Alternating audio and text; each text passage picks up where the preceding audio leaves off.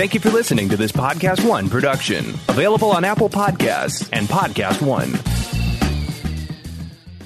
Napa know-how. Get all the quality parts you need at your locally owned Napa. Because right now, when you order from Napa online, you can pick up curbside at your local store in just 30 minutes. Or get your order delivered direct to your door with free one-day shipping and over 160,000 quality parts when you spend $35 or more. Quality parts delivered quickly and safely. That's Napa know-how. Napa know-how. At participating stores, standard ground shipping and exclusions apply.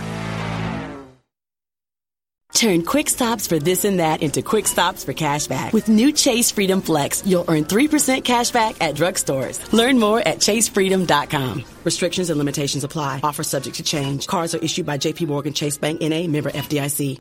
Hey everyone, Mark from Collider Movie Talk here. You see my pearly whites online every day, and the truth is most of us are brushing our teeth wrong. We're not doing it for long enough, and we forget to change our brush on time. That's because most brands focus on selling flashy gimmicks rather than better brushing, but not Quip. So what makes Quip so different? Well, for starters, Quip, it's an electric toothbrush that's a fraction of the cost of the bulkier brushes, while still packing just the right amount of vibrations to help you clean your teeth. They have a built-in timer, and it helps you clean for the dentist-recommended 2 minutes, and it has guiding pulses that will remind you when to switch sides. They have a great subscription plan. It's for your health, not just convenience. They'll send you new brush heads on a dentist-recommended schedule, which is every 3 months, for just $5, and that includes free shipping worldwide. Check out Quip right now. Quip starts at just $25, and if you go to getquip.com/collider, you'll get your first refill pack free with a Quip electric toothbrush. That's getquip.com/collider. Go there right now. They're backed by a network of over 20,000 dentists and hygienists.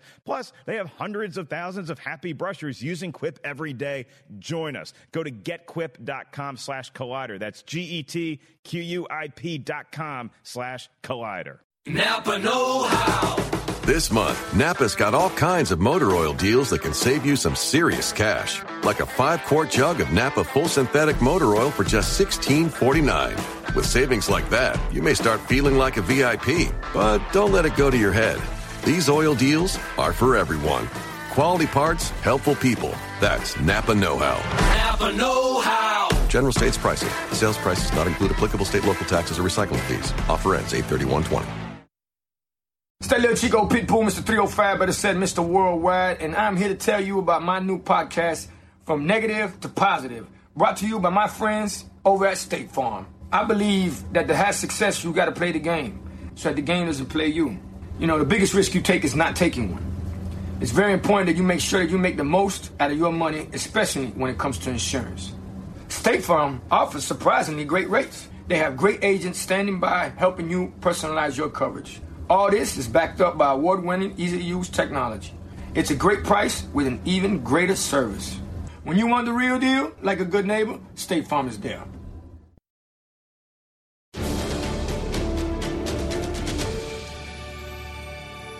Episode 259. What's up, Sweaties? I'm John Schnepp. Let's get into this right now. We're coming in with DC's streaming universe. They've announced it. What should we be expecting? We've also got the weirdest Marvel movies. Which ones could possibly be coming up? And we've also got some Twitter for y'all, so don't be afraid. Because here we are. What's up, Rocha? Hello, everyone. Burnett, we are here. We're going to get into a lot of Twitter questions. But before we do, I want to remind y'all that you can get a very tasty Collider Heroes t-shirt that you can own and represent and show the love for Collider Heroes. You can go to the website. It's a bonfire.com /Collider Heroes t-shirt. And you can get a Collider Movie Talk shirt. You can get a Collider shirt, or you can get a Collider Heroes shirt. Pick one, pick them all, get them, and represent. You can go there now. It's a limited time. That thing disappears in like 15 days or whatever, so get them now. I want to talk about the DC universe. So we got the DC streaming universe, the DCSU, I guess you could call it that. That's right, I just coined that, son. Get on it. So DCSU, what do you think about the announcement? We've got Titans, we've got Swamp Thing, we've got Doom Patrol, we've got the animated Young Justice and Harley Quinn series, and that's just for starters. So we know Teen Titans is in the can. We can expect to see that whenever the DC streaming service goes online, that'll probably be available. What won't be available is Swamp Thing, because they're just starting to they'll be shooting that probably later this summer, September, October perhaps. Same thing with Doom Patrol. I know that Doom Patrol's like they shot an episode of Titans with that cast, and they were like, "Yo, this worked out. Let's make a series." I don't know how far that is. I mean, what do you expect from this? Roka, let's start with you. Well, I'm super excited by this, and also because these people are really smart in this way. They didn't go the standard Batman, Superman, Green Lantern, Shazam. They went to like really, I don't want to say cult, but really like just below the radar of the mainstream characters and flush them out and bring like Titans and Doom Patrol. And people were super excited who are massive fans of these properties to see live action versions of them coming forward.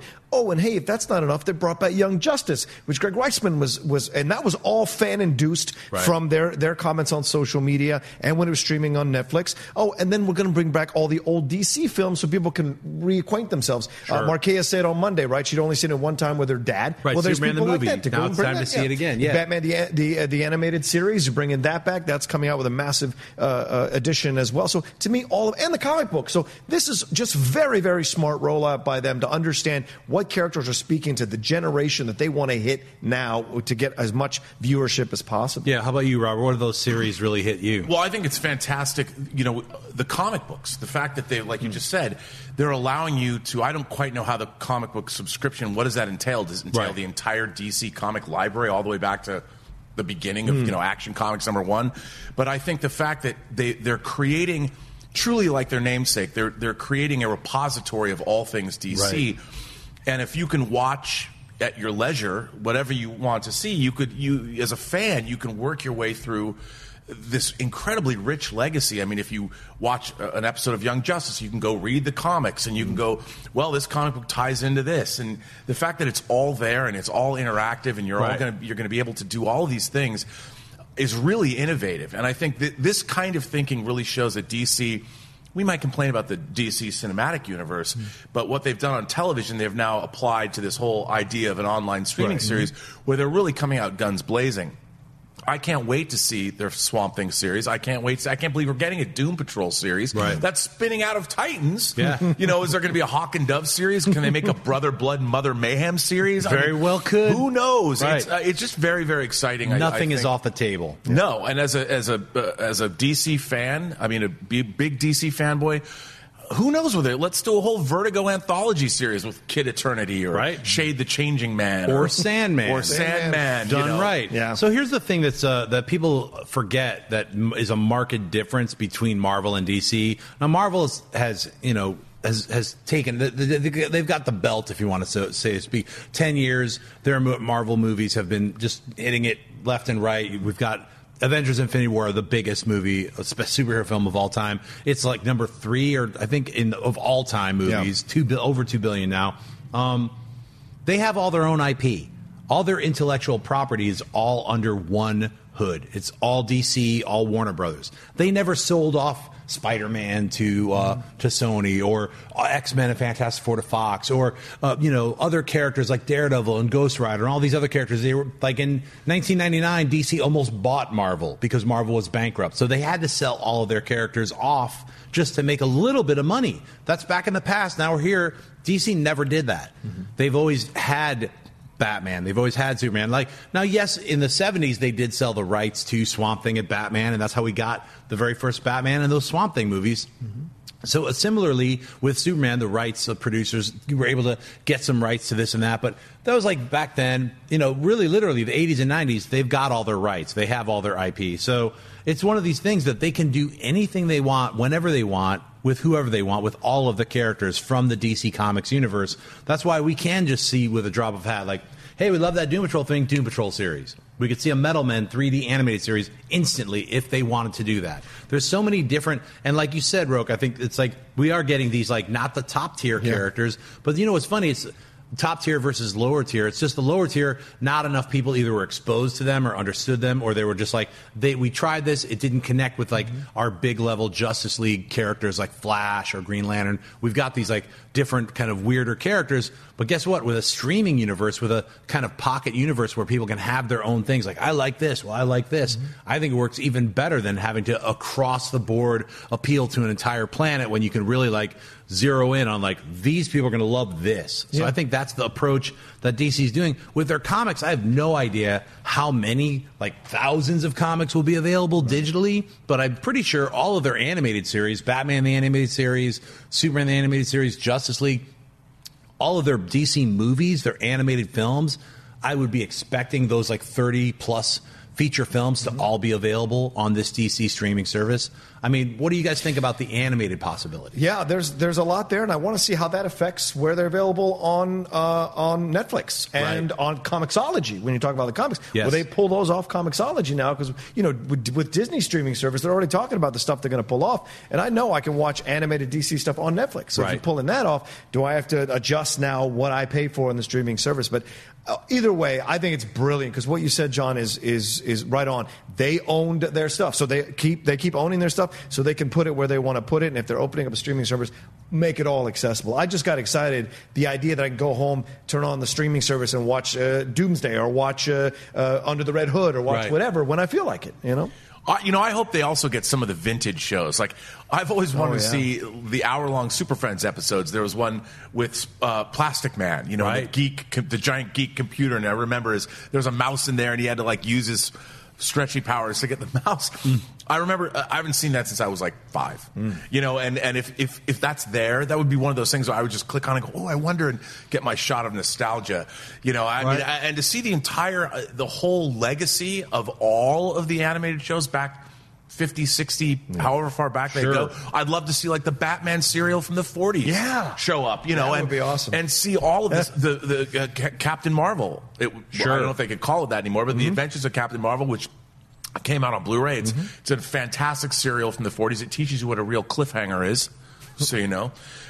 It's great stuff, and if all of that's in one place, just how much fun to while away the hours just clicking around it. Who knows what you'll find up there? They put it. And even for the camp factor, if there's like Legend of the Superheroes or something, like when you were doing your rundown of the 50s, 60s, 70s, and 80s, like having those possibly there just for camp effect. Why not? To watch them, why not? Hey, if there was a Star Wars channel, I'd expect the holiday special to be on there. Exactly. It is part of canon, right? Grumpy and Groomble and Frimble or whatever. Itchy and Mala. I can't remember their names. B. Arthur is part of the Star Wars universe. Speaking of bad movies, the weirdest Marvel MCU movies that already happened. We've had the very first Marvel movie to ever be made was Howard the Duck. Oh, God. Let's just remember that. In 1986, George Lucas was a producer on Howard the Duck. So recently, Leah Thompson has been meeting. She went over and had a meeting at Marvel about directing a new Howard the Duck for the new MCU. Now, this version of Howard Duck is CG. It's voiced by Seth Green, and he was introduced in James Gunn's first Guardians of the Galaxy, and then had another cameo in the second Guardians of the Galaxy. And I'm damn well expecting to see another third cameo with Howard the Duck in the Guardians of the Galaxy Volume 3 before he gets his breakout return in Howard the Duck, directed by Leah Thompson. Now, I'm not against it. I think that's cool. Yeah. Because I think Leah Thompson could do a better job than that horrible piece of garbage called the first movie that she starred in, Howard the Duck. It's a bad film. So, I mean, I'm just going to say that. And some people out there might love the film. That's cool. I don't. But I do want to see that character get his right and his justice done right. I'd say he might be fighting that guy Bong. You know what I'm saying? He's got a lot of weird characters, a lot of weird villains. What are your thoughts about a Howard the Duck movie? I mean, I'm a little concerned that a person involved with the terrible first one is involved with this, but Leah's been building her resume as a director over the last few years, so I'm kind of like I'm on board with this to see what she can bring to it, and how ironic would it be if she directed a way better film, because already the few seconds we get with him in the Guardians movies are worth anything you'll waste your time watching the original movie for. So, and Howard the Duck is a very interesting character, a fun character that it can exist in kind of a Deadpool type of way. Right. And so to have that brought out would be awesome. Yeah. What do you think, Robert? Well, I worked on Leah Thompson's directorial debut, her feature film. She's been directing a lot of TV. It just came out. It's called The Year of Spectacular Men. Oh, good. And it was written by Madeline Deutsch, her daughter. And she's married to Howard Deutsch, who directed like Some Kind of Wonderful and Pretty in Pink for John Hughes. And watching her direct, she's a great director, and she has a real great feel. And if they went back to the Gerber comics, trapped in a world he never made. Yeah. I mean, what's going on daily in the United States, the crazy wackiness would lend itself really well to Howard the Duck finding his way to Earth from the cosmic reaches of the MCU. Yeah. I mean, there's a lot of... I don't think they need to bring Cherry Bomb back or whatever, Thomas Dolby's Cube or whatever. Right. Although I do love Thomas Dolby's album. Yes. I think it could be great. And getting a female perspective on a film like that, I mean... imagine with everything that's going on socially in the world today, the Me Too movement, right. how does Howard the Duck react to everything that's going on negotiate that socially and politically on Earth, and the Earth becomes trapped in a world he never made? Yeah. Howard the Duck. I think he might be the one to save us all in Avengers 4. I don't know how Howard the Duck is going to fit in, but I want to see it more than ever. I mean, do yourself a favor. Just check out the garbage film called Howard the Duck. Watch that movie. Then just think about the possibilities, and then do yourself a favor and buy some of the original comic books and then see what could be done with that. I think it's right with possibilities. Check it out. So's the Beyonder. Remember that character from Secret Wars, the guy with the white, popped collar with the Jerry curls kind of walking around and ruining stuff? First he transports the characters to some bizarre Battle World planet. Then he decides to visit Earth in the Secret Wars 2, and there's more crossovers and spin-offs with every single comic book where they're trying to force you to buy 60 comics for a one-panel thing of this guy eating ice cream or whatever. Anyway, that was the 80s. Now we are into the world of like super crossovers, and these characters now in the MCU can actually really work. We've seen characters that you might have laughed at now all of a sudden really working. Remember that guy with a weird pull over, thing like Zemo? Mm-hmm. Oh, he actually worked as a real villain. They gave him dimensionality. They made us say, hey, his family was murdered. He's on a quest for vengeance. So what do you think about the Beyonder?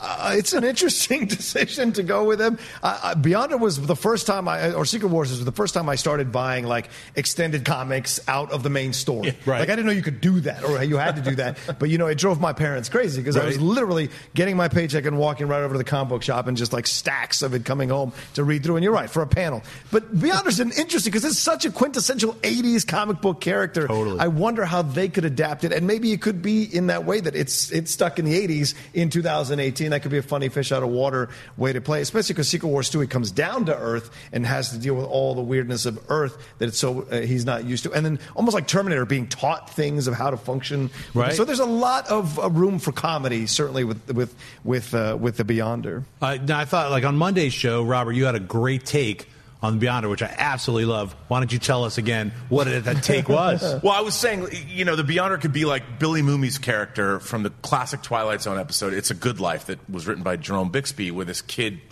takes his town away from reality and everyone lives in terror. And this kid's like, I'm going to make television. And he puts like dinosaurs on TV.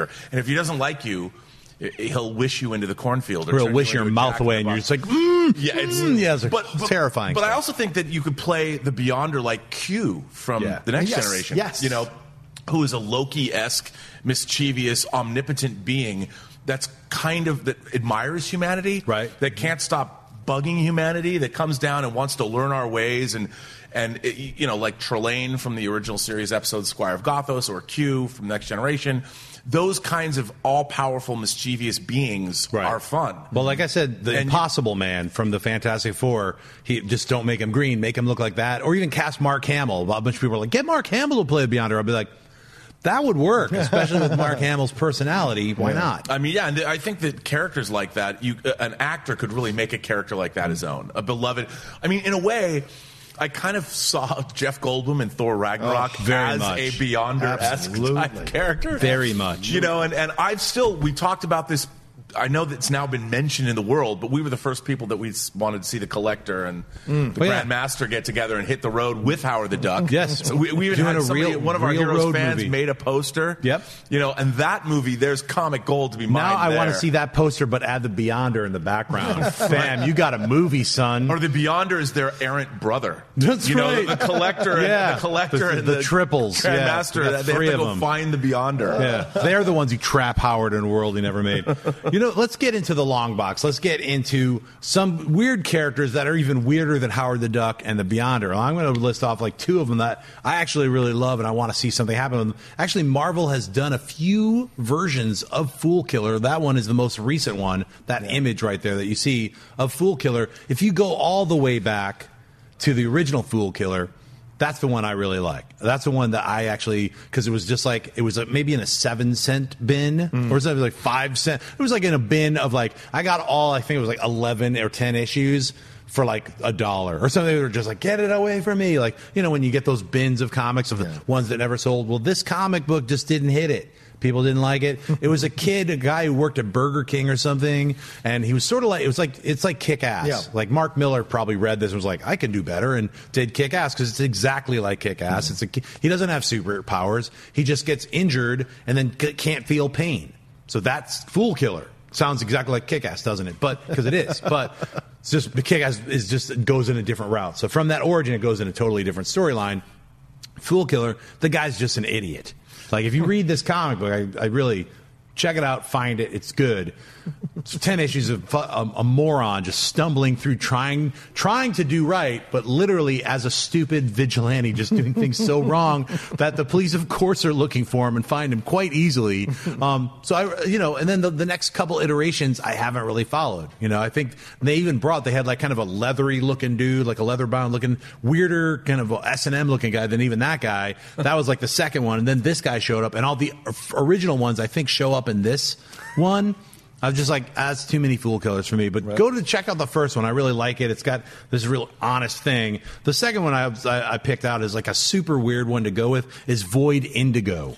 Now, this was a character that I just found out like a week ago that it was originally written to be a Hawkeye series. Oh, wow. And then something happened where they're like, screw you, and they just changed the character into this bizarre dude named Void Indigo. Didn't Epic Comics put that out? Yes, they did. I have every issue of that. Yeah, it's really cool. Val Myrick. Yeah, Val Myrick. You do not hear that guy's name a lot. This guy did an incredible, of course, me and Robert know what the hell this is. One of the more obtuse and strangest comics ever made, Void Indigo. Search your boxes and then your feelings. Know it to be true. Read Void Indigo, and then you'll be like, damn, this would be a weird movie. Yeah. This would be a weird Marvel movie. What a cool title, too. It is, and it all ties in. It's so weird. You revisit that, dude. Rocco, what do you got? I don't know. I didn't go deep into the box like you guys. I think I misunderstood the question, like what kind of weird Marvel films you'd like to see. And I threw out Thunderbolts. Remember Thunderbolts? Sure. This idea of bringing in these love it. We saw this with Suicide Squad on the DC side. Yes. But maybe Marvel could do it in a way that's a little bit better than the Suicide Squad, or a lot better. And so and there's multiple people you can choose from because there's so many different iterations. There already exist too. Who do you think? Yeah, I would love to have, like Bullseye, Moonstone, Black Widow. You could throw in there Red Hulk, Paladin. Right. So many of these you can choose from. Zemo, absolutely. Like you said, Ant-Man, Ghost. What is it? Yeah, all these different things thrown in there. So there's so many games to play with them. And the other one I threw out is the Illuminati, but that's way too big characters. So I'll just leave it at Thunderbolts. But there's so many different games to play there. I wouldn't be shocked to like see Avengers 5 or Avengers 6 be called Avengers the Illuminati, something. Yeah. Like, or because once they have Reed Richards, they've got Black Panther, they've got Namor, they've got everybody now who's in the original Illuminati. That wasn't the case even 3 years ago or even a year ago. What do you think, Robert? Well, I've got actually 3. The character Jack of Hearts. Nice. I always love Jack of Hearts. I do too. He's cool. He's cool. A cool costume, but that's not. That was the character, but the 2 comics I want to see. Did you get his limited series? Yes, I have it. I have the limited series. I have Jack of Hearts limited series, the 4-issue limited series. Okay, Alien Legion. It's not really a character, but there are 2 science fiction comics that Marvel put out. One was Strike Force Morituri, which I really liked. We Who Are About to Die salute you. Kind of these gladiators, sci-fi. They're all future war, but. The Alien Legion. That was before Strike Force. Yeah, that was before Strike Force. Awesome. And Chuck Dixon. I mean, Alien Legion is basically like it sounds. It's Space Marines. And incredible. There's human characters. There's alien characters. They're kick-ass. And there was a long-running, well, not long, actually there was like, it's like 36 issues or something. And there was 2, and then there was various one-shots and prestige versions. It's an incredible... If you like the movie Aliens, it's very much like the Space Marines and aliens that don't die at the hands of the xenomorphs. And they're great. I think they should do it as an animated series. I mean, it's not a crazy Marvel character, but it is an epic comic. Epic put it out that was their adult imprint, and I just love Alien Legion. So Jack of Hearts and Alien Legion, that's what I want to see. I'm not mad at Alien Legion. I think that would be a fantastic series. I'd like to see it live action. I would love to see it live action too, but if not, then how about like Into the Spider-Verse, do it as an animated, an epic animated film, but have it the animation look like... Keyword epic. It has to have that, because that when I think I have the first like 15 or 16 issues, I really was into the first, like whatever the first story arc was like about really 8 or 9 issues. And then wherever it was going, I was just like Batman or whatever. I just started buying other comics or whatever. But it's fantastic. Check out all these comics we listed off. They're very cheap to get because a lot of people don't know about them. Go to your local comic book store or go on Amazon and just get them. There's one more. 6 from Sirius. Dude, that is one Paul of my... Gulacy drew. Yeah, Doug Mink and Paul Gulacy. I mean, that one. They did 6 from Sirius and 6 from Sirius 2. Their limited series, another epic comic sci-fi thing. Awesome. Yeah. Loved it. Yeah, those guys together were doing a lot of crazy... The Marauder. Remember that one? So something Marauders. They did a bunch of these weirdo science fiction kind of almost heavy metal style comic books. And 6 from Sirius, fantastic. I'm glad you brought that up. I just bought 6 from Sirius on eBay. The 6 from Sirius number 2, I was missing 3 and 4. So you can get these things. They're very easy. Just type it in. You don't have to go on mad searches like we have. So I used to have to travel around the country and go to comic book stores like, do you have this bizarre esoteric book? And said, Google, eBay, purchase, buy it now. Next 2 days, I'm reading it. It's insane. You know what? You don't have to go on a crazy search to become a subscriber to Collider Heroes. If you're driving right now, I know you can't stop the car and click on iTunes or Podcast One to get, to become a subscriber. But just pull over right now while you're driving. Go ahead, pull over. I'll give you a few minutes. Just kidding. Don't pull over. But become a subscriber and listen to us on podcasts. You don't get to see our pretty faces, but you get to hear our words. And just, listen to us while you're like making dinner or whatever before you watch us while you're eating your dinner. So check it out.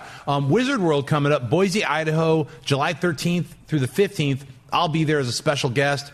I don't know where my booth is, but if you type in the promo code SCHNEP, you'll get 10% off of whatever their tickets are. So go ahead and do that. I'm doing a bunch of panels there. I'm doing a Heroes Live panel there. I'm doing some panels on filmmaking and on animation. So get your tickets in Boise, Idaho. I've never been to Idaho. Can't wait to hang out. I'm gonna hang out at wherever you guys send me places to hang out on Friday night and Saturday night, because I will hang out. So we're doing that. And then me and Burnett will definitely be at San Diego Comic-Con on Friday and Saturday for sure somewhere. We don't know yet, but we're going to lock it down. We're going to have a meet and greet, and y'all can hang out with us probably Friday night at some place in the Gas Lamp.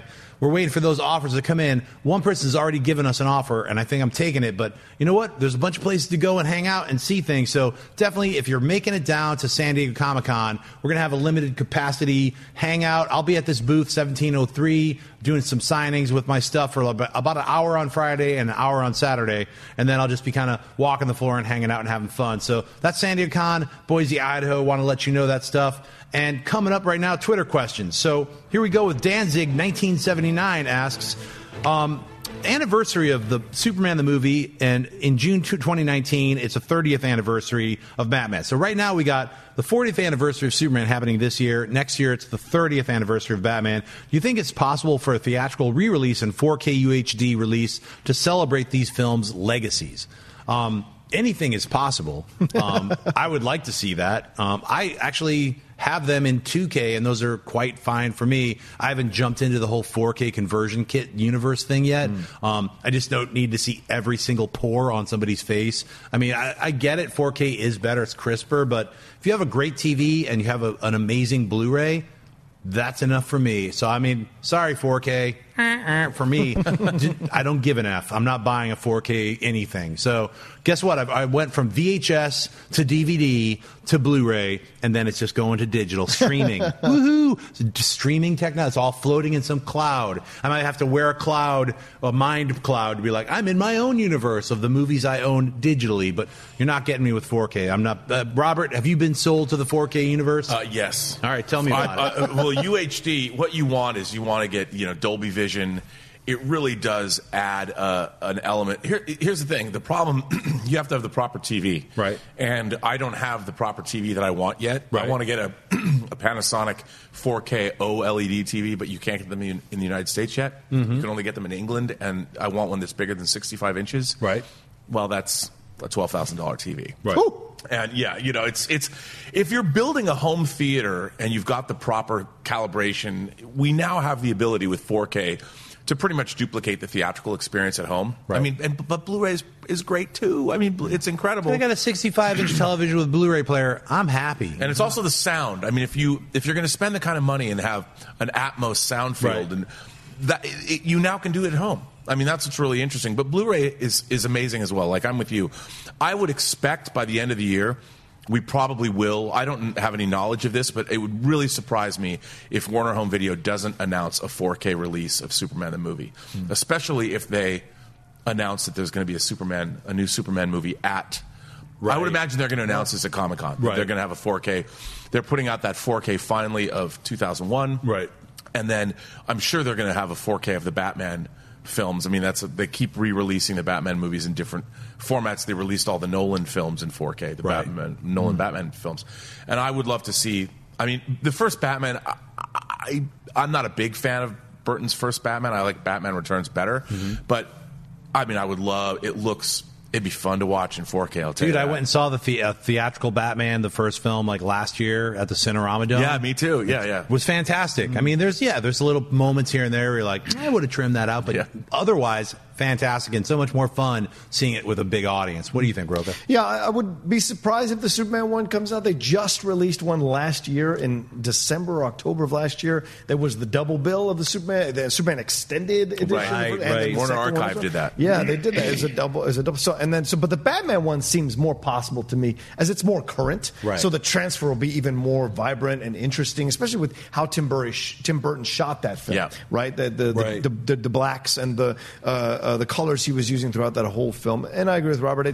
For me, it doesn't hold up. Batman Returns is better. But if you're going to get a crisper, nicer version with better sound, especially for Prince's music, then why not? It makes the most sense. What I find, there's a lot of pundits out there reviewing 4K transfers online, and they don't seem to understand that things that originated with a photochemical process, like movies, most movies up until like the last, have grain in them. Yes. Right? So when they review these 4K, it's like, well, this doesn't look that good because I can see the grain. When a lot of visual effects were done at 2K and put in film, the studios have been doing some amazing transfers. I mean, the fact that we're getting 4K and that they're going back and they're future proofing their movies and they're giving us the best possible transfers. We want more of that because we want those movies to be preserved in the best possible format. So anytime a studio puts out a 4K release, I would like to support them when I can, because the preservation of our cinematic legacy is really important. And it's every year that goes by, more films are getting forgotten because the older, and you people are responsible because you're not watching older films. You should be. Can Batman be made in a year? Can Batman come out, the Batman movie from Matt Reeves, can that come out in October 2019? We're not even at October now for 2018. If they announce the Batman, they're in pre-production right now on the Batman, and they announce it, and they start shooting that movie. But at the end of the year, there's no reason that it can't be coming out the following October of not this year, but next year. That's a year and a half from now. Yeah, they can do that with Bond movies. They're doing it with Wonder Woman. Yeah, they just started shooting Wonder Woman, and that's coming out next year. Yeah, Deadpool was quick. Deadpool was like almost less than a year turnaround. Yeah, and they say they want to make a smaller story for Matt Reeves' Batman, so it'll be city based. Yep. So that makes the most sense as well. That is, to me, very important that DC makes Batman the right way, and they're making it with the right guy. Matt Reeves sounds like the right guy to make the film. I think 30th anniversary would be a little bit of like, oh, Batman's coming out on the 31st anniversary. And it's like, why don't you, you've had only like 6 years now since The Dark Knight Rises came out. Can you get this Batman movie to come out on the right time for the anniversary? I think they're trying for it. I think they're shooting for it. And I think that's why we're going to get a big announcement for the Batman at San Diego Comic-Con in about a week and a half. Wow. We're all looking forward to it. We're all going to be there. We'll find out. You'll get our coverage from it, whether we're outside sweating with you guys, whether we didn't get into Hall H, or we'll come running out like, we've got the news. Like, you'll find out. So stick around. Watch for Collider Heroes updates. Meteor. Question from Meteor. Are the characters being used in the Sony Spider-Verse never going to be in the MCU and thus never going to interact with Holland's Spidey? Or is it possible this is the ultimate 616 universe situation where Holland could travel to the Sonyverse at some point? Well, Meteor, I think that's not going to the 16 travel around a Spider-Verse thing. I personally don't think that's going to happen. What I personally do think is going to happen, most people don't believe. What I think is that when Sony and Marvel made their deal and exchanged Spider-Man with Marvel, what did Sony get? Why would you think that Sony, who owned Spider-Man, and Marvel was in the weaker position of having to negotiate, well, we'd love to have Spider-Man come back. What does Sony get? Right. Sony gets to use Peter Parker. Sony gets to use Spider-Man. So it's like, I'd love to be wrong. No, I don't. I don't want to be wrong. I think that would be stupid. If they didn't negotiate being able to use that one character who's necessary for Venom, who's necessary for Silver and Black, who's necessary for every single version of anything that they're going to do with Spider-Man's rogue characters, his villains, everything that they're using, the Sony Spider-Verse, and they don't use Peter Parker, inherently flawed. It's not even possible. That's why I'm saying right now, bet me. I'm a bettor, man. Come at me. I'll bet you any amount of money that's Peter Parker, Tom Holland, Peter Parker. Doesn't have to be Spider-Man in a suit. Peter Parker is in Venom, and Peter Parker is part of the Sony Spider-Verse. Period. Stop. Full stop. That's happening. What do you think, Rocha? Yeah, I agree with you. There's no way Tom Holland's Peter Parker and Spider-Man is not in these movies in some form or fashion. You're right. I think you negotiate this. Yeah, you can use him in the MCU. You want to do that, great. But we retain the rights to use him in our stuff. And it does not mean that anything that happens in the Sony Spider-Verse has to bleed into the MCU. That's his life. So everything that can happen around his life is his life. He can make maybe a reference to it in an MCU film, but there does not have to be any crossing over in that way. So to me, yes, I absolutely believe he's going to exist in both universes, and he's just an incredible character that's done so well now, finally, by Tom Holland, that why shouldn't he exist in both worlds? If Venom is a big hit and Venom 2 is a big hit, it gives them an act possibility. They can have Spider-Man be in Venom 3. There's all these possibilities, and that's what this whole thing is about. It's about those endless possibilities. If these things are hits, they'll spawn sequels. What do you think, Robert? Well, like what you were saying, why not? I mean, who's to say they can't make a Spider-Man movie at some point over at Sony? I mean, do they have a limited option? I thought that the option was limited, that the MCU couldn't just keep making Spider-Man movies.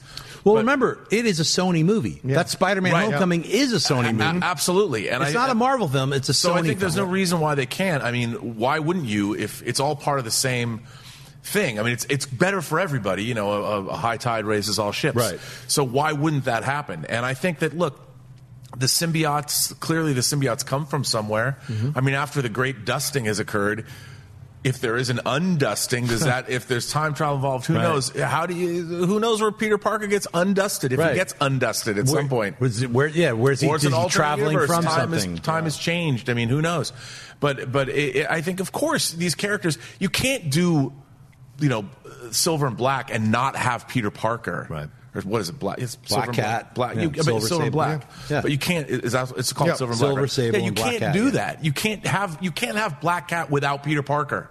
You can't. Otherwise, who is this character? It's the Sinister Six without Spider-Man. Yeah, who are they going to fight? Yeah, so dumb. I mean, it borders like the dumbest thing I've ever heard. I can't even want to keep arguing it. The whole genesis of them is to fight Spider-Man. Yeah. Here we've created these supervillain team who are going to hang out and plot crimes. But I mean, Venom looks like Venom because he was the symbiote over Spider-Man. Yes. You can't like when Venom's face shows up, even in the Tom Hardy Tom Hardy becomes Venom.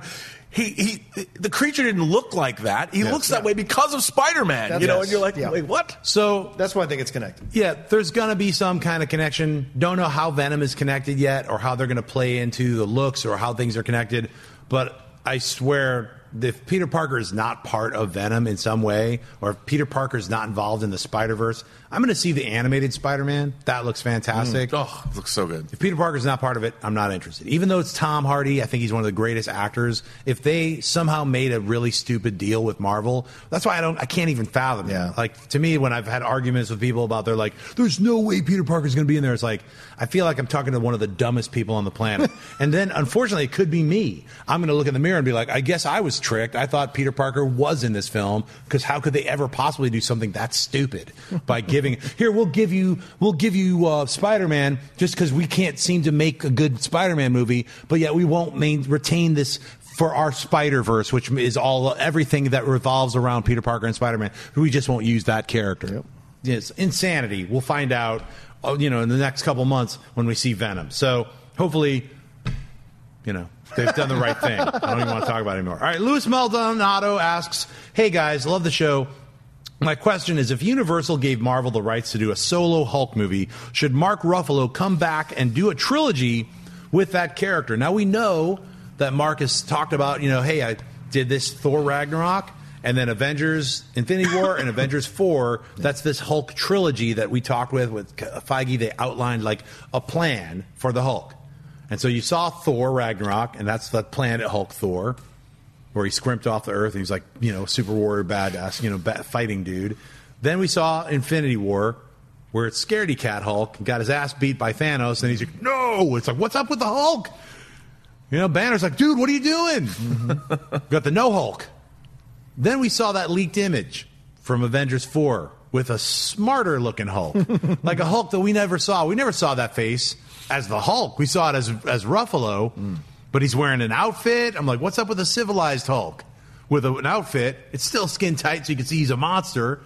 But he's like, there's a face that is not the Hulk on the Hulk's face. Right. And that is Bruce Banner's face. So that's our guess. We don't know. But with that guess, if they go that route, and that happens to be the Hulk in Avengers, whatever they're calling it, will we then see a continuation? We were talking about on Monday's show, A Tales to Astonish with the Hulk and Namor. If they want to team up and do different kind of offshoots using the names of fantastic old comic books, that's a way to get around the rights issues of like having it's not technically the Hulk movie, it's the Hulk and somebody else, and we're calling it this.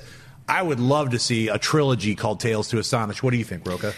This is interesting because my initial reaction to this was, Ruffalo's getting up there in age. Do you want to hand a trilogy to an older guy? Mm-hmm. But Hulk is your escape clause because he's CG. He doesn't have to age. Right. He's not going to have, silver or salt and pepper hair or anything like that. So it can still work. So yes, I think with Ruffalo, because he is the one guy that everyone has universally enjoyed as the Hulk, and it'd be nice to see him come and do this. Unless you're messing with time, and then at that point, I don't know what you can do in Avengers 4 to open whatever you're going to open, so maybe you could go that route, but it's too complex for me personally, and so I think it's smarter that you just go, if you're going to do it, it's certainly possible. And Ruffalo has said numerous times, he has talked to Feige all the time about what to do with Hulk, so I'm sure they've mapped stuff out. It's a matter of the rights. Can they work out the rights? If they get the rights, then boom. The coolest thing about the Marvel Cinematic Universe these last 10 years is if you were going to own, say you bought every Blu-ray, you could have them all in a stack, and they all are interconnected, and they all make sense with each other. There's a couple of things, whatever, you can nitpick some. This year, the wrong year on this, whatever.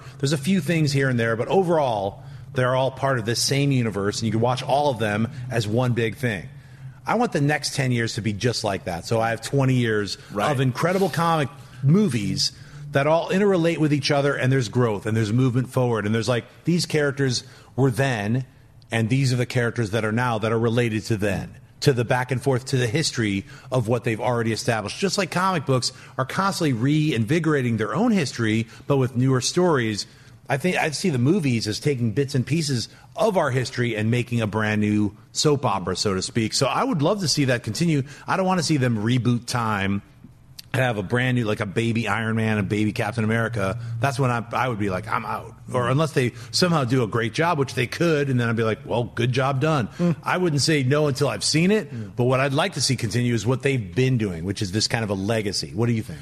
Well, no, I agree with you. I think that's the strength of comic books. I mean, one of the things that the Marvel Cinematic Universe has done so well is it's taken the idea. Why did people read comics in the first place? It's because you could get involved in these universes and go from one book to another and one character to another, and they all intertwine. And that's what they figured out how to do so well with the MCU. And I don't think they're going to give that up anytime soon. Right. I think that legacy makes it just increases the value of all of those films because they are interconnected. You want to see them. What I'm really curious about is, at the end of Infinity War, half the Earth's population is gone. Right. So we've got the core Avengers team is still alive. What's that world like? Ooh. At the end of Infinity War, you've got is it like the leftovers? Yeah, right. Where everyone's incriminating themselves and they feel bad, like nobody knows what's happened. Can you imagine the possibilities of where how that movie's going to start? What if it just says 2 years later? You know, you see news reports about how the depopulation of the Earth has affected everyone, and the Avengers failed.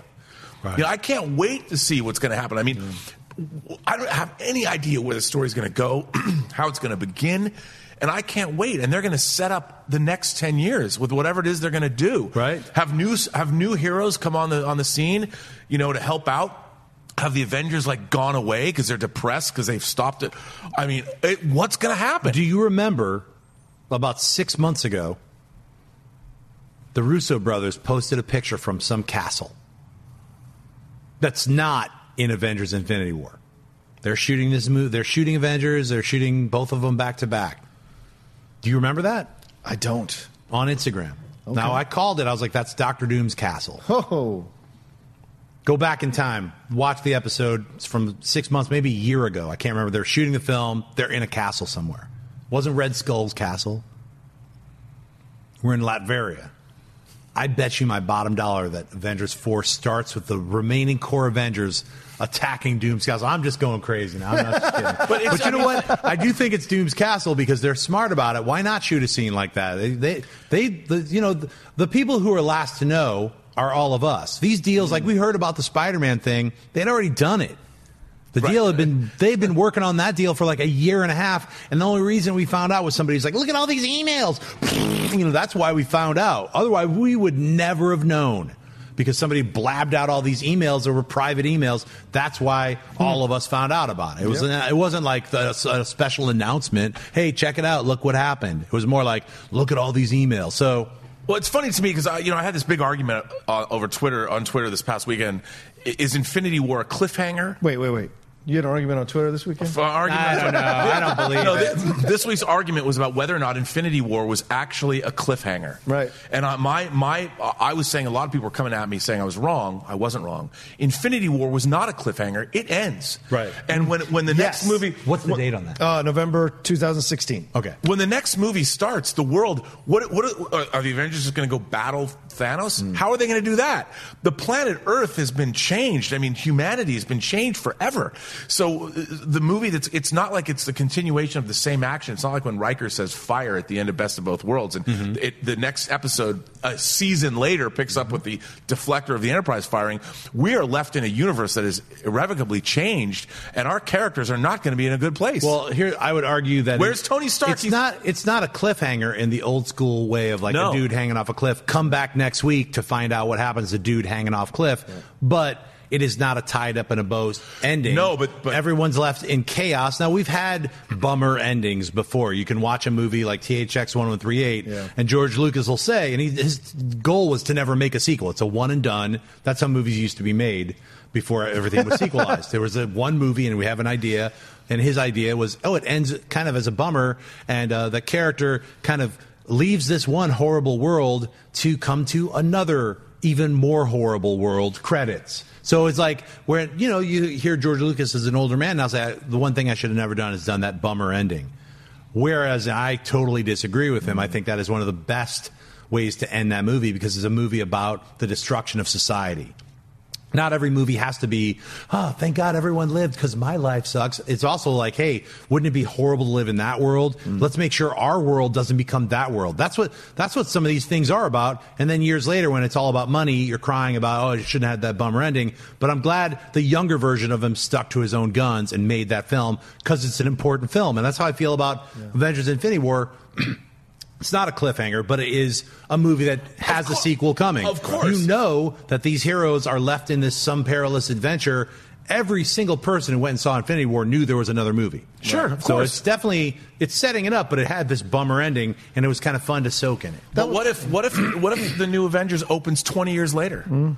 It just says 20 there's supposed to be a time jump, so that's the rumor. And you've got these characters that have been incriminating themselves for the last 2 decades for failing. Right. And then Kang shows up and gathers them all. And then we're off to the races. I don't think any of the Avengers are going to be doing that. I think they're going to be avenging. I think it's like 6 months later, and it's just like Age of Ultron. Yeah. They're in the middle of some cool, not cool because half the population is gone, but maybe they're trying to do something, or maybe there's a bunch of supervillains have teamed up to the ones who are still alive. There's any kind of possibility. Yeah, I know we get more Twitter questions to get to, but real quick, this is a great thing you brought up, because what world leaders were killed?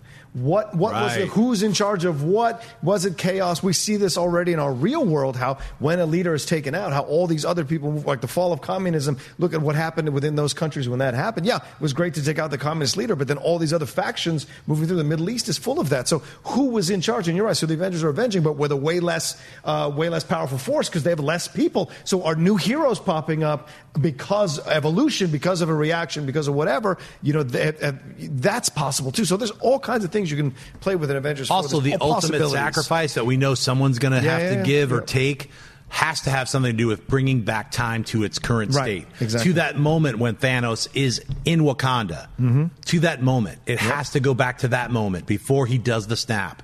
Yeah. It has to go back to that time. That's what I'm sure that's what Doctor Strange saw. He saw something where the events have to unfold this way. And even if we go to a future Avengers, those characters are then going to face you have to do this one thing in order to reverse time to that. You have to sacrifice yourself to do that. It has to be that way. I feel like that's the ultimate sacrifice. I mean, we can't move forward and all of a sudden half the universe re-shows up. Where's my house? Right. 6 months later, Right. I mean, also, look, we saw that. We've seen when they were shooting Infinity War 2, whatever it's called, that Captain America was in his Avengers from the first Avengers. Yes. And we know that was when Tony Stark saw Thanos for the first time, where Tony Stark, I'm sure we revisit that. We're and going Loki, through time. And there's all kinds of stuff going on. And that's why I'm like, whatever it is, it's going to be rad. Yeah, I cannot wait. I can't But wait. we have to. Yeah. We have to wait at least 8.5 months. Stephen Grant has a question. What superhero film would be improved by giving it the Logan noir treatment? I think something like The Shadow would take on a whole different feel in black and white, or even 1989's Batman. So I love that question. I think the noir treatment, a lot of younger kids are like, I don't like black and white. Well, it's like, you shouldn't be that way. I think it's like maybe you're not watching the right black and white films. Touch of Evil. You just watch any of Orson Welles' films, period. Black and white. There's so many amazing films. Double Indemnity. Billy Wilder. I mean, we're talking about incredible Sweet Small films Success. that are just amazing, and they're in black and white. What's wrong with black and white? It's and in fact, movies aren't real anyway, so you should just be able to enjoy whatever they are. What if they're ultra neon, just blown out color? I mean, we go see animated films; those aren't real. Black and white is just another texture; it's another layer. I would love to see The Shadow done in black and white. Why? I mean, Sky Captain of the World of Tomorrow kind of had that decolorized look. It worked sometimes, it didn't work other times, and that's because that was more so the story elements didn't work that well. The look of it was fantastic. It just didn't hold up story-wise. For me, I think The Shadow could be done in a cool way. Maybe just not 100% black and white, but a different, pull down the saturation or increase the blacks, anything like that. What do you guys think about a black and white approach to Batman or The Shadow? As long as we keep that sexy moment with Penelope Ann Miller and the wind and everything by the fireplace, as long as we keep that, I'm cool with it going black and white, whatever color you want to put it in. Right. Some movies I thought might be interesting. Wonder Woman in black and white, considering she's an older character, to see the difference, because it's World War One. Love that It'd be idea. fun to play with that. I think The Dark Knight is something as well. If you go black and white, because the Joker makeup still would work in the black and white. Because it's about the Good one. unsettled of this. And I know it's weird, but Man of Steel, I would love to see what a noir version of Man of Steel would look like. Because already, as you spoke earlier, the Man of Steel is grainy. When you get the 3D version, it's grainy. And so if you're going to grainy, then it can lend itself to black and white a lot easier. I like all three of those picks. Somebody get on that and make a black and white special put that on Blu-ray and put it at a Comic-Con. I'll buy it. What do you think? Well, they did for Fury Road. Yeah, I I loved they it. released the I black and loved it. white It was version great. of Fury Road. Yeah, the chrome version. The chrome version of Fury Road. I think that I'm a fan of black and white movies. I mean, one of my favorite teen films is Francis Coppola's Rumblefish. Oh, yeah. Fantastic. And that was shot in black and white. Elements of the fish were gold and were red. And he went. He'd made The Outsiders and it was like Technicolor, and then he went right after and made Rumblefish, which, if you haven't seen Rumblefish, there's a Criterion Blu-ray out of it. It's incredible. I mean, Stuart Copeland of the soundtrack, Police, Standard Ridgway from Wall of Voodoo sings the Don't Box Me In. I mean, and Diane Lane has never been Diane Lane in The Outsiders and in Streets of Fire. Well, in Streets of Fire, and because I was the year after, so it was Outsiders, Rumblefish, and Streets of Fire. I don't think there's ever been a more beautiful girl. The trilogy of Diane Lane goodness. Yeah. But in terms of what I'd love to see a fantastic superhero horror movie in black and white. Like go back to the old Universal monsters, but do it like ultra noir, like ultra contrasty, not quite Sin City contrasty, but really do something and get in there like I wouldn't say Swamp Thing, but something like Morbius the Living Vampire in black and white would be awesome. Right? You know, I would love to see Jared Leto in black and white as Morbius. Just the only thing is the blood is red. Yeah, or his eyes or something. Moon Knight. I mean, there was some great issues of Moon Knight that really, I mean, they were. Moon Knight could have that characterization because he's a fractured person already. His personalities, one of his personalities that story Plus could be black and white. His all white costume in black and white with the way that you could use the shadows moving. Which reality is real? Maybe the black and white one is real. Plus, there was one of this Stained Glass Scarlet, who is a great character in the Moon Knight comics. You could do a 40s noir double indemnity type of a superhero movie, and it wouldn't be that expensive. All right, somebody get on making a black and white superhero movie, and we'll watch it. Ben Gorniak asks, what kind of story or character development do you hope to read in the upcoming Fantastic Four comic book coming in August? Well, first and foremost, I want to see that interactions between the family, between Reed and Sue, between Sue and Johnny Storm, her brother, and between Ben Grimm and Reed and Ben Grimm and Sue and Ben Grimm and Johnny Storm. I want to see how that family interaction is working. I don't know how they're going to bring them back. I know they disappeared into some void 3 or 4 years ago when they ended the Fantastic Four. Mainly they were like, well, it's not selling enough comics. Guess what? I know a lot of comics were selling half as many comics as the Fantastic Four that are still being printed now. That had nothing to do with it.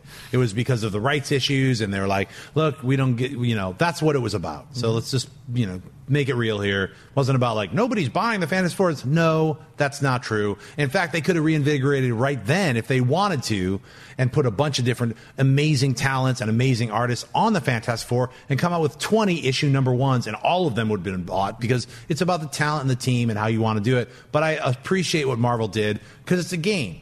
All of this stuff is a game, and it's IP game right now, and Marvel's IP game is strong. You know what I'm saying? It's pretty strong. So, you got to look at it like this. Feige knew what he wanted, and some of the people who were part of the Marvel television universe, there was a lot of clashing, a lot of fighting, a lot of this, a lot of that, and it's you can read all about this. I'm not going to go into it, but I think eventually, in the back of my mind, even though Fantastic Four is my favorite comic book characters, one of my favorite comic books in general, is Fantastic Four and Batman. Those are my favorite characters. So that they're coming back in a big way, over the moon. I'm not going to buy the 100 issues of variant covers. I will. I've got them already in a magazine, or you could look at them online. Like I said on Monday's show, Google search Fantastic Four variant cover number ones for August, and you could just see them. Image search, and there's so many beautiful covers that all these incredible artists have done. So, I mean, to me, just do yourself a favor and look at that. And by looking at that, you're looking at the history of the Fantastic Four, because each artist did a little nugget from each, here's issue 10, or here's issue 20, here's issue 30, here's issue 40, here's this decade, here's that decade. So they did a little tribute to even the bad decades where the Fantastic Four, they sucked. It's there's certain runs which were horrible, which were oh my God, it was the Image years where Marvel was we don't know what we're doing. And there's just look at the Fantastic Four, post 1993, 94 is what the hell is that? So anyway, I'm just saying, I cannot wait for the Fantastic Four. What do you want to see in the new Fantastic Four? I want to see the trial of Galactus. From John Byrne. I mean, if we're talking about Galactus coming in to supersede Thanos, what would that be like? With Reed and the Skrulls, Captain Marvel. everything's here Right. for them to do it. And if we go over the Avengers 4, maybe the Fantastic Four shows up to fill that void Right. of what's not maybe during the snap something gets affected, and that's how they become. But the I'm talking about Fantastic the Four. comic book. Yeah. So I'm saying if you create all this, if you put in the comic book, I see what you're saying. I thought you meant the movie. No. Oh, my bad. Yeah. Then with the comics, I'd like to see them explore more of the Namor stuff. I've always been a fan of that. Yeah, and me too. getting them together, and how's that? Because he's always been that smirky guy, kind of sliding in there Right. with Reed. So I always thought he was more of a threat than Doom to that whole situation. So that's what I like to see is their situations come together. When they come together, what other human things get involved between them? So all I can do is echo what you said. That's what I'd like to see, and then maybe exploring some new storylines and some new villains, since it's going to be brought back all over Sure. again. Now remember, like Namor was reintroduced similarly to the way Captain America was reintroduced. I think in Avengers 4, Namor was reintroduced in I think it was Fantastic Four number 4, where Johnny Storm is like found that bum and he's like it's Namor just like hanging out in some homeless just remember that. like zombied out, and then he's like. Bro, he's like, I remember who I am, and then he brings a giant, like, weird whale fish, and it's like, some crazy stuff. Atlantis, all these people are attacking. So it's sort of like, I mean, I like that idea. I really didn't think about Namor being in the very first movie, but I'd love to see him show up in the comic books and do a reintroduction or a repurposing of Namor and his, him and Sue, that kind of triangle with him, Reed, and Sue. So, I mean, I think that would be cool. What do you think? Look, I love when they go. I love give me a big cosmic odyssey. Give me a large, give me a large thing like what Star Trek Voyager should have been was the Voyager is lost in space and they have to build a coalition. They have to do some world building and try and put together a federation in the Delta Quadrant. That's what I wanted. What if Reed Richards becomes an ambassador? Like there's some collapsing star empire, and it's Reed Richards is our ambassador and has to like spend 14 or 24 issues stopping a galactic conflict from happening using the whole family. As long as they're all not sitting in circles and having meetings about trade federation. No. I think that's a cool idea. They're going out and there's something happening and they're spearheading a diplomatic. But make it cosmic, make it an adventure. There's a war, like maybe there's a rift, because whenever they make movies, they do things in the comics to sort of mirror them or touch upon them, introduce something. And wouldn't it be cool if like there's some schism with the Celestials or whatever, and Reed Richards is called in because he's the only person from Earth who gets them, because he's the only person who's talked to them. I want to see the Fantastic Four go into the quantum realm in the comic books. Right. To soft introduce the Fantastic Four going into the quantum realm in the movies. I feel like we talked about this on Monday. I think the negative zone is kind of been played out. Right. Because of the Fantastic Four movie that just came out a couple of years ago. And it's like, we could retitle it Negative Zone later, but for right now, the quantum realm is what it is. Technically, it's very, very similar. So I would like to see that happen. Maybe the Fantastic Four are entering the microverse, Next question, Anthony Lee asks, what movie or TV show that was announced but never happened were you most excited for? The Hulk with Jeff Loeb and Guillermo del Toro writing and directing. He was supposed to do the pilot. Right. And so the Hulk under del Toro as a TV show would have been a great update to what made the TV show in the 80s so enjoyable, which I still occasionally will flip on the channel at 11 o'clock at night and watch an episode. Sure, a Bill Bixby Bill Hulk. Bixby is great. Yeah. And the whole, because it's all about like the angst of being this thing and not the reluctant superhero all the time, and then what he becomes, and then using that when it's necessary for him in the situation. I'm glad you said that, because there's a documentary about the making of the Incredible Hulk that's on YouTube. What? Yeah, it's just on YouTube. I'm Look it gonna up. watch this. It's great. It follows the writer, director, and producer of the Incredible Hulk series, and why he originally wanted to make the Hulk red, and Stan Lee said no, he's got to be green, because the green would constantly rub off, and he's like, red was more anger and this and that, but we couldn't do it, so he had to be green. He was very angry, this guy, because he didn't read comics, so he was coming at it from a total psychological standpoint. This rage monster. Anyway, it's worth seeing, and he goes behind the scenes with Bill Bixby and Lou Ferrigno. It's a fantastic doc. For me, it's my movie, The Death Superman Lives. What happened? I worked on this with Holly Payne. Robert Meyer Burnett is in it. It's like it's a film about a film that never got made. It's Superman Lives, the Tim Burton Superman film that was going to be made in 1998/1999. It was going to come out the same year as The Matrix. You would have had Superman Lives fighting Brainiac. Christopher Walken playing Brainiac.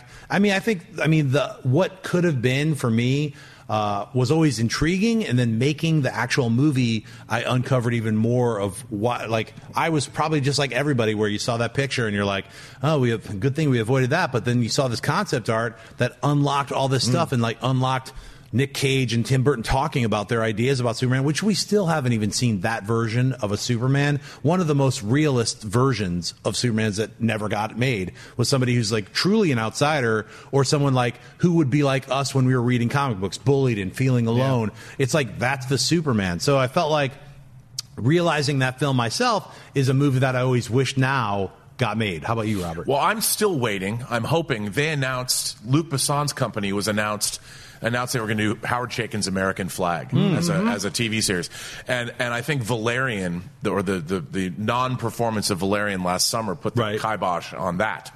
But Howard Chaykin's American Flag, especially the first 24 issues, and then when he went back and did it again years later, is one of my favorite comic books of all time. That whole world, I would love to see that future America, and again, the America we have right now could spin right off into the American Flag as depicted in what's really interesting about American Flag was it was all about how shopping malls, the Plex Mall, and how no one would have. Chaykin had no idea that big box retailers and the malls would collapse and there would be no more malls. So to bring back the Plex Mall like they have would be kind of a cool alternate future America that never was. Well, you know what? They could by using the same exact world building that he did, but just transfer it over to Costco. Right. Because what Idiocracy did, right, not only by like seeing what our future government would be, but also what our world is sort of turning into with like the giant Costcos where people are like, I'm just living in a Costco. That's the mall of now. Right. And I feel like American Flag would really work by just saying, you don't have to call it a mall, call it a Costco. Right, and then you're just transplanting it. Let's get into that sweaty question of the week, Cody. We're jumping to it. It's the Ivory Maw. And he asks, I was wondering if you think that the huge box office success of Infinity War and the critical acclaim it had, will Avengers 4 be even bigger in the box office than reaching Titanic or maybe even Avatar? Will it break those? What do you think? How far away is it, Rocha? Here's what I'll say. I think it's possible. Because I'm crazy about box office, and I all year, if the superhero movies have been good, they've been destroying the box office predictions for what they're going to make. The opening weekend and on. And so, to me, I think if the early reviews are as powerful as they were for Infinity War, then this thing has the chance to definitely be Titanic or Avatar, depending on what's around it, right? Because that's, I think, what hurt Infinity War in the long run here, being in the middle of a very busy summer. Sure. If Infinity War had been on its own like Black Panther in February, I think that thing would have gone to $2.5 billion. Because what else did it go see? So, but it all depends on what's around it. But in my opinion, at this point, it has the potential, but we will see. Where is Avengers Infinity War right now? What do you mean, like in terms of money? Yeah. I can look it up real quick while you ask Robert. What do you think, Robert? Avengers 4, will it be the number one box office Well, I think, champion? the bar has been set so high, but I'm not betting against Marvel because, Kevin Feige, he's my man, he's my Lord and Savior and all that, as far as comic book movies go. But I think that what Avengers 4, if it sticks the landing and provides... Infinity War ended on a shocking note. Mm-hmm. But this movie has the potential to create torrents of tears and sadness, and it could be the most emotionally affecting fantasy film ever made. If it ends the way Return of the King ends, sure, with Frodo going off to the Grey Havens and leaving, and saying goodbye to Samwise, his best friend in the world. I mean, if it has that emotional wallop at the end with these characters, people are going to go back again and again and again to get that kind of, and I think it has the potential to do more than Infinity War, because I think the emotional stakes, whatever those may be, are going to be such that it's going to leave not a dry eye in the house. Let me add something I forgot to say. Mm-hmm. So I did an interview over the past weekend at Amazing Las Vegas Comic-Con. I moderated a panel with Jim Starlin and Ron Lim. Now, they're the creators of... Jim Starlin created Thanos, as well as Gamora. Incredible writer, did incredible runs, Captain Marvel. He did his own insane, Star Wars called Dreadstar, which should be made into a TV series, What's Up. Ron Lim, cosmic illustrator of Silver Surfer for 6 years, and then most of the Infinity War, he took over from George Perez, then did Infinity Watch. So those guys have been doing this stuff for a while. And I was like, asking him some questions. And he said, we were talking about Thanos and the movie version. And he was like, I like to say, I am your father. We're doing some little jokes here and there. He said, the one thing that I found out about that kind of was crushing was about a month before Infinity War came out. I heard from Marvel that they're going to have to cut out most of Thanos' backstory. So there's 30 minutes of story of Thanos' as a youth, Thanos storyline stuff of him. And I remember reading about this a couple of months back. Like there's different scenes with Thanos that were shot and made that are cut. And then Jim Starlin confirmed it. There is a special edition of Avengers Infinity War with those extra 30 minutes cut back into the movie that is coming out. So no way. No one's even heard that. That's news today, son. Bam, explosion. Set up for news. Set up for news. So don't steal it. Collider's John Schnepp reported today. That's the news, man. There is a special edition of Infinity War with 30 extra minutes built in. A lot of it being Thanos' backstory. They're taking a cue from the Lord of the Rings extended editions, which the Lord of the Rings extended editions just plussed those movies. Yeah. I mean, when you that scene with Aragorn and Boromir from when they're talking before they go into the Mines of Moria. Yeah. I mean, that stuff is just unbelievable. You know? Definitely. Well, that would be the best thing ever. I think Avengers Infinity War, if done right, and like a lot of people said, Avengers Infinity War, and they were right when they said it had a bummer ending. Because it's literally like after the snap and after the dusting, you've got the villain sitting in his little farmland. That happens halfway in the Infinity comic book, Infinity War. That snap happens. But for us, it happens at the end of this movie, and then the end of the film is him content and happy and credits, and you're like, what? So people are already emotionally power punched by the deaths of these heroes that they've loved from 10 years to right to now.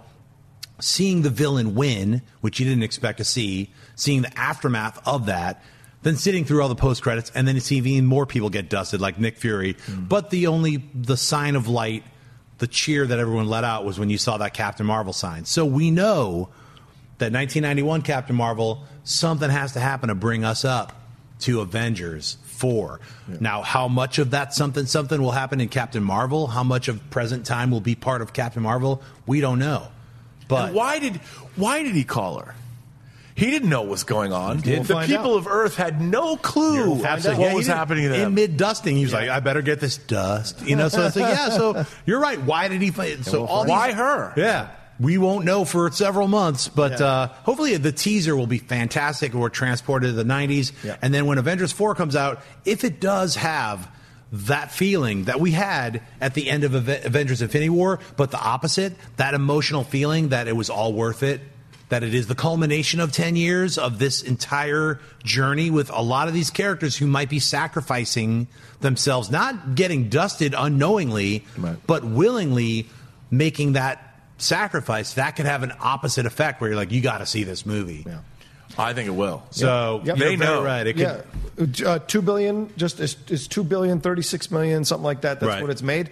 It's opening May 3rd, so that's way earlier than the April. It's right after the April opening, but there's not much around it. So it's Men in Black 4, and then what else is there? The new John Wick is in May.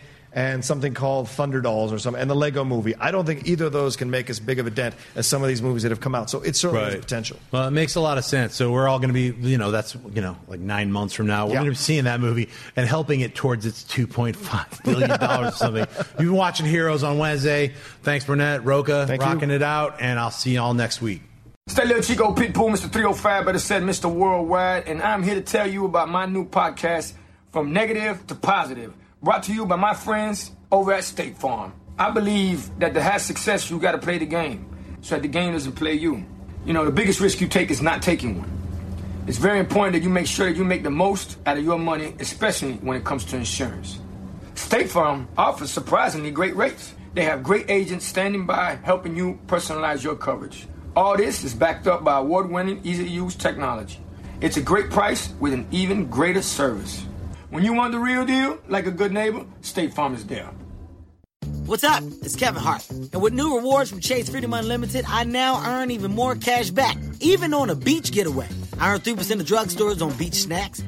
These chips have some saying on them. I earn 3% on dining, including takeout, after a sequel eats all my chips. And I earn 5% on travel purchased through Chase, like a hotel room to hide from that sequel. Learn more at ChaseFreedom.com. Chase, make more of what's yours. Account subject to credit approval. Restrictions, limitations apply. Offer subject to change. Cards are issued by JPMorgan Chase Bank, N.A. member FDIC. Napa know-how. Get all the quality parts you need at your locally owned Napa. Because right now, when you order from Napa online, you can pick up curbside at your local store in just 30 minutes. Or get your order delivered direct to your door with free one-day shipping on over 160,000 quality parts when you spend $35 or more. Quality parts delivered quickly and safely. That's Napa know-how. Napa know-how. At participating stores, standard ground shipping and exclusions apply.